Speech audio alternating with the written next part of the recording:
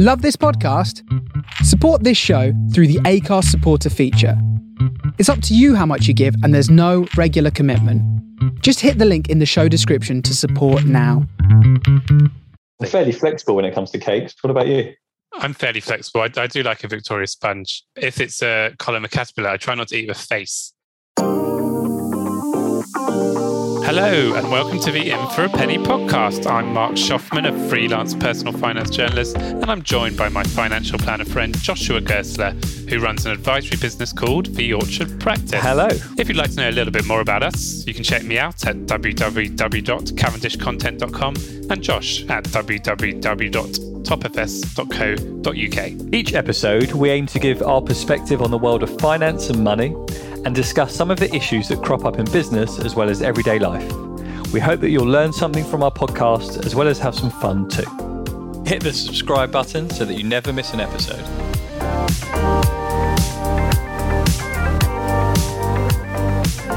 Hello, Josh. Aloha.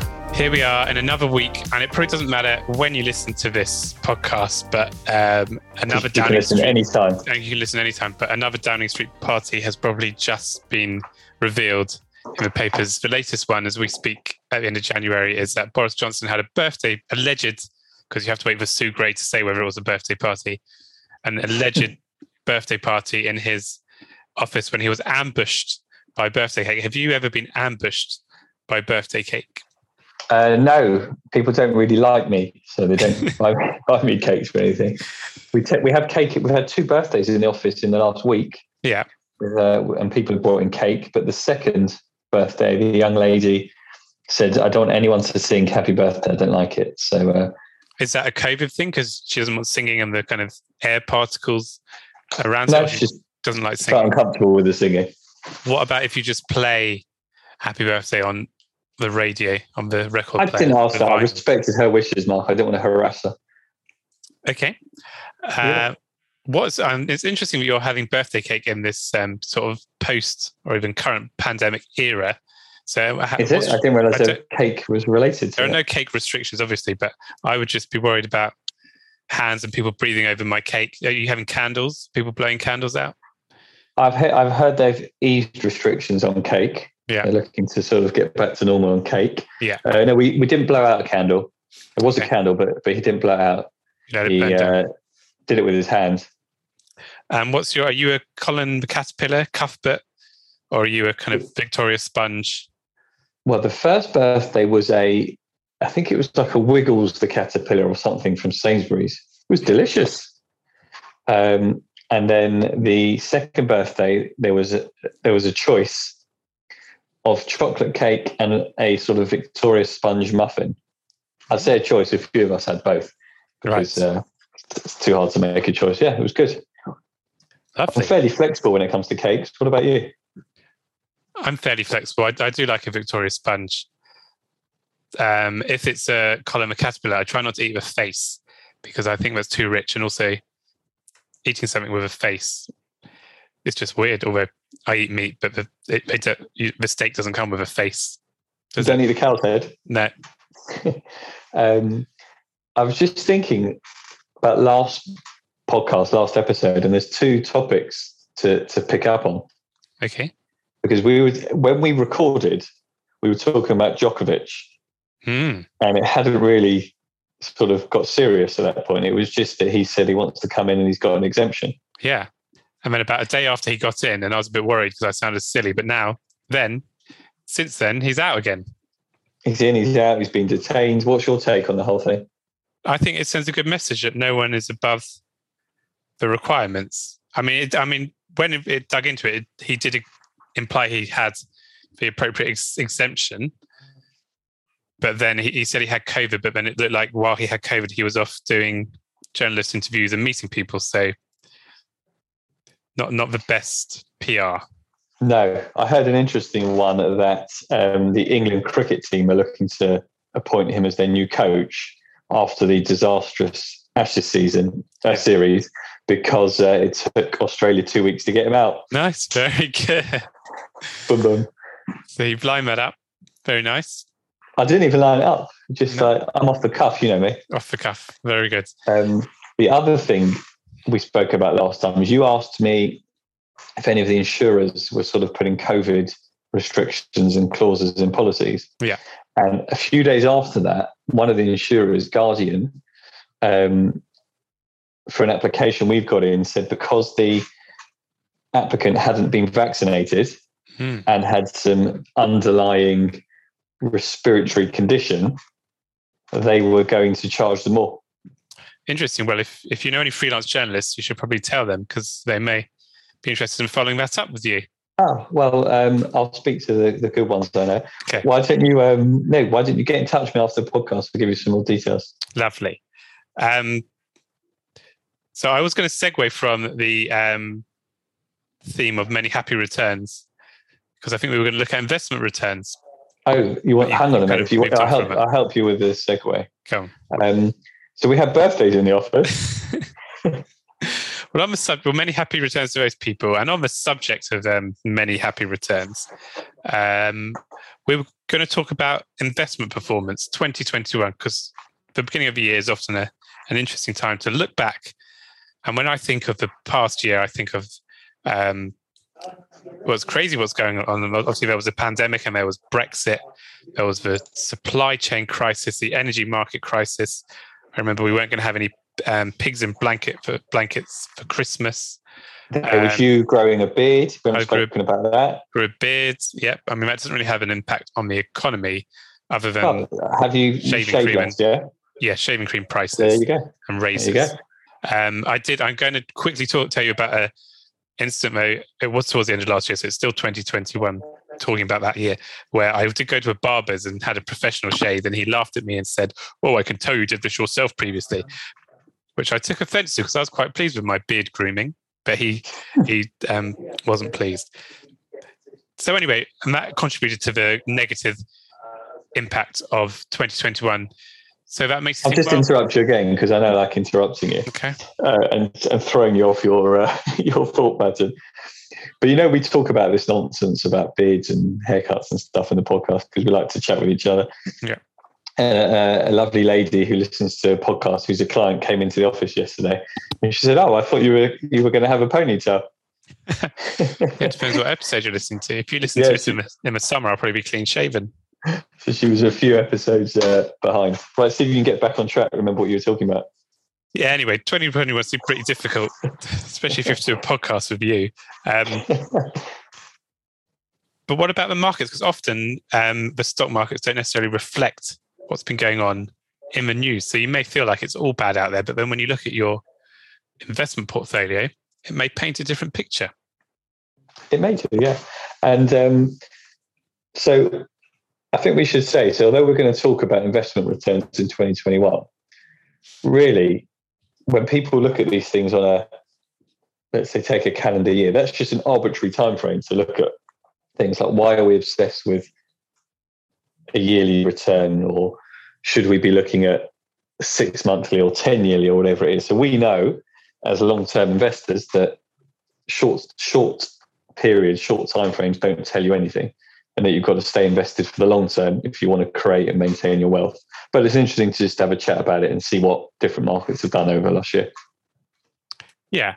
Well, I guess if last year was the year you chose to retire and you needed to take down money, or you wanted to access your pot for, I don't know, a mortgage deposit or something, the returns would have been quite important.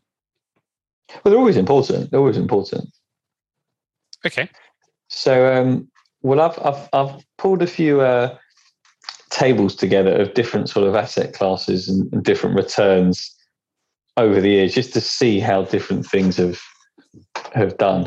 I'm imagining, being the researcher that you are, you've got something that you want to start with, or do you want me to I want you to throw tables at me.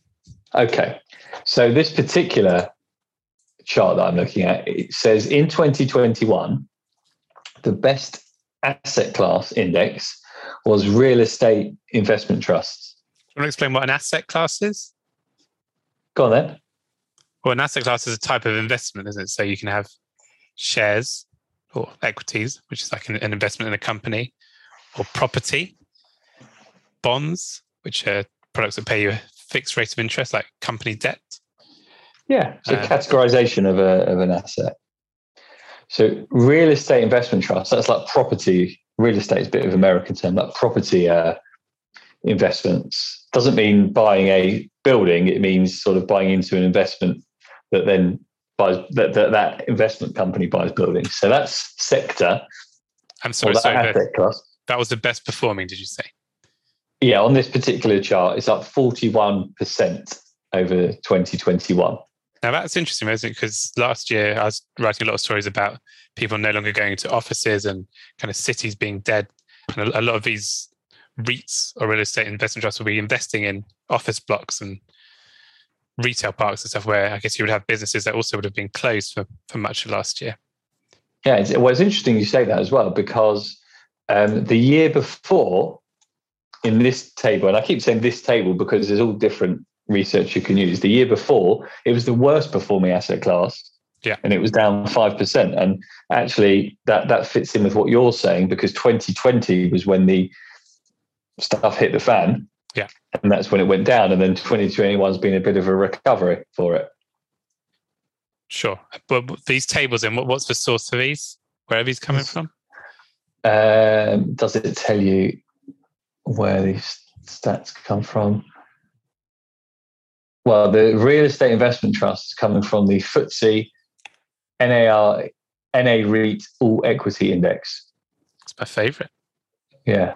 I don't know where they got it from originally.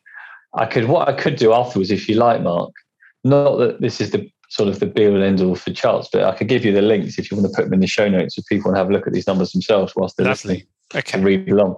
The next top performing asset class here is large cap. So that means like big company shares. Yep. So not, for instance, buying shares in the Orchard Practice or Cavendish Content. Those are small companies. It's buying shares in Marks and Spencer's, Google, stuff like that. And that is up 28% in 2021. Okay. Okay. And following hot on its heels is small cap, up 14%. So the bigger companies did better in terms of growth in 2021 than the smaller companies. The year before, when I look at this, 2020, the smaller companies were up 20% and the larger companies up 18%. That's interesting. And that maybe it's the pandemic as well, don't know? Small companies adapting, being more flexible. Over how many years have I got here? Sort of a 15-year history on this particular chart. Over that 15 years, large caps are up more than small caps, but some years it's the other way around. Okay. The next on that is international stocks, up 11%.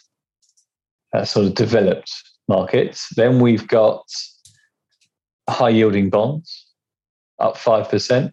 Cash on this chart is 0% in terms of performance, which you would expect because cash basically means leaving your money in the bank, bank accounts.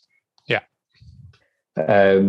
And it's actually quite good that they put this in charts because you'd be surprised how many people hold a lot of money in cash. I've had quite a few meetings this week and last week with clients who've built up too much money in cash, and we're discussing where we put this because inflation is high and you get paid very little interest. So the purchasing power, what you can actually do with that cash, is going down. And these sort of charts actually highlight that it's 0%. And over a 15-year period, cash is bottom of this chart. But you need some cash, don't you? Correct, yeah. We're saying people got too much cash. You need money in the bank to pay your bills for emergencies and things you've got planned. But once you've allocated that amount, then the rest should be put to better use. Okay. I think we'll move on to another chart because that's probably the interesting things on this chart. The next one I've got is talking about international stock market returns. So it's looking at the top 10, or the top 10 and bottom 10 worst performing countries for their stock markets. I thought that was quite interesting to talk about. What do you think on this is the country that they've got as the top performing stock market in 2021. The top performing stock market in 2021. So country. In 2021, I'm going to go for China because they would have sorted everything out after infecting everyone else. Sorry, that's allegedly. No, China is not the top. In fact, China doesn't actually. We've got Hong Kong on here. China in itself doesn't actually appear in the top or bottom 10. Number one on this chart is actually Austria. The Austrian market is up. It is up 42% in 2021. Okay. I think it just goes to show you that I bet if we were having sort of making predictions at the beginning here, which I don't do because it's a waste of time, but I bet not many people thought, you know what, I need to put all my money in Austria. That's going to be the place for this year. Yeah. I wonder what happened in Austria. There you go. The year before, because sometimes, let's have a look, the year before in 2020, Austria was in the bottom 10, it was down 2%. Often you find that the top performing fund, investment, asset, country, whatever it is the worst performing from the previous year and vice versa. And people who get caught out by this, sort of inexperienced investors who maybe read the money pages in the Times, or, I mean, I read that, so I'm not criticizing the paper, but read the money pages in different publications and see, well, what are the top performing funds? You know, you get these best buy tables and things, and they buy that fund. And then they missed the boat. They bought it once it's had its good run. They're then in it for the bad performing year. A lesson to learn there. Good lesson. See if you can guess any others of the top 10. The top 10. Give me a couple of countries. I'll tell you if they're in there. Canada. Canada is in the table. Where was Canada? Canada was third. Third, yeah. Up 26.9% in 2021 and up 6% in 2020. Big market for cannabis stocks, FYI. Yes, it is, isn't it? Yeah. I'll give you the top 10. So Austria, 42%. Yeah. Netherlands, 27%. I've sort of rounded these badly. Canada, 27%. Yeah. Sweden, 23%. Yeah. Norway, 23%. France, 20%. Switzerland, 20%. What country is this? DNK. What's DNK, Mark? No, Denmark. Denmark, should have known that one. Denmark, 19%. Great Britain, 18%. Italy, 16%. Israel, 15%. And that's the top 10. Have a guess at the bottom they've got here. USA. No, it's New Zealand. New Zealand, yes. Minus 16%. Yeah. Hong Kong, minus 4%. Yeah. And the next worst performing are actually all still in positive territory. Interesting. Why is that interesting? Because even if there's two aspects of it. You could be performing badly, but in comparison to your peers, you could still be doing all right, or you could be performing well but be lagging behind others. Yeah, I agree. I also think it's interesting, again, if you use it as a comparison to cash, international markets, cash we sort of know we're around about zero. International stock markets, there's only a couple that did worse than cash. So people that sort of talk about the risk in 2021 pretty much would have been better off in the stock markets. So how much of my investment portfolio is in Austria, the Netherlands, Canada, Sweden, France, and Denmark? Well, I haven't pulled your investment portfolio up. I didn't know you wanted to talk personally. I'm being facetious. But you will have exposure to a lot of these things. You've got developed market funds, you've got emerging market funds, so you'll have global exposure. One final chart that I've got, and then if you've got any, we can look at those.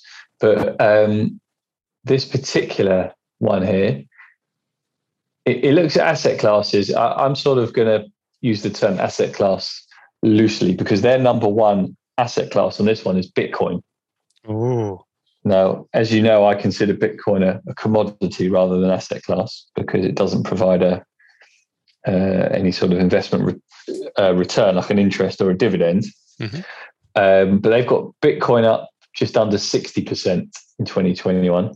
Now, I know since the turn of the year, it's had a big fall anyway. It has, yeah. But we're just looking at the year. They've got crude oil next at 56%. Couple of other things. Paying so much for our energy. Yeah. I mean, this site is an American site, and a couple of sort of big fallers. They've got silver down 11%, emerging markets down 5%, gold down 3%. Good time to buy jewellery, just in time for Valentine's Day. There you go. I hope your wife's listening. I think one of the interesting things that I take from this that reiterates to me is the importance of a well-diversified portfolio. If you try and pick the winners, you're going to get it wrong. It's almost impossible to know that you should get out of silver because it's going to be down 11%, but put your money in Austria, come out of, I don't know, let's say put money in Bitcoin, but get out on the 31st of December. Just the amount you're going to spend of your time and money trying to guess these things and research it, you're not going to get it right. That's what we have either the expert fund managers for or passive funds for. How do we know the expert fund managers will get it right? We don't. But we rely on them because it's their job. Yeah, well, firstly, they've got more expertise than us and resources. And secondly, you can sort of pick the fund manager to focus on the area you want. So if you want someone to pick one fund manager to look at the global, look at everything in the world for you, you could do that. If you want to have one fund manager to focus on a specific area, so you could have a fund that invests in Austria and you'll pick the best fund manager who focuses on Austrian stocks, but you'll make sure that doesn't make up your entire portfolio. So the key is have the benefit of all the experts focus on what they are experts in. Yeah, I agree with that. I think another interesting aspect on these stats is all of them bar cash and also bonds beat inflation, which is quite good because obviously the cost of living figures now going above 5%. So you need quite a high return if your money is just in cash to beat that. Otherwise, effectively your cash in the bank is just losing money, isn't it? Yeah, you're right. And over the long term, your investments have done historically and will outperform cash, leaving the money in the bank and inflation. Short term, there's going to be years where your investments are down, temporary declines. But you've got to be able to intellectually understand that and know that's not a problem because long term you're okay. So how often do you think you should check? I mean, is it still good to check every year, but you just not worry, or should you kind of wait? What do you mean by check?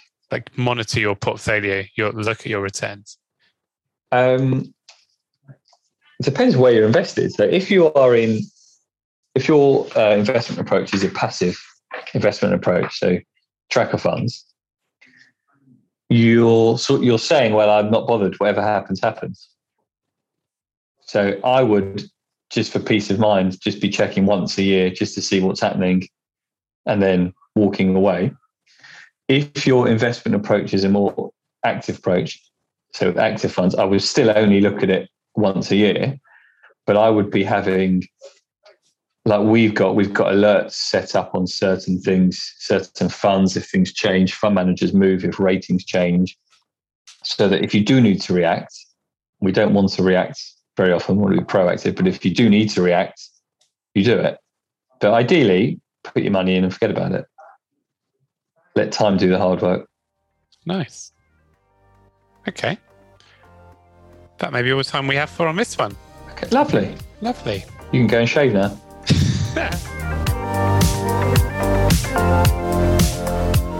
Please remember, anything discussed in this episode shouldn't be taken as financial advice. But if you do need support, feel free to contact us on Twitter. You can reach me at Mark Schoffman and Josh at Josh Gersler. We hope you've enjoyed the show. Please leave us a review on your podcasting app. That helps people find us and lets us know you're enjoying what you hear. So thank you for being in for a penny.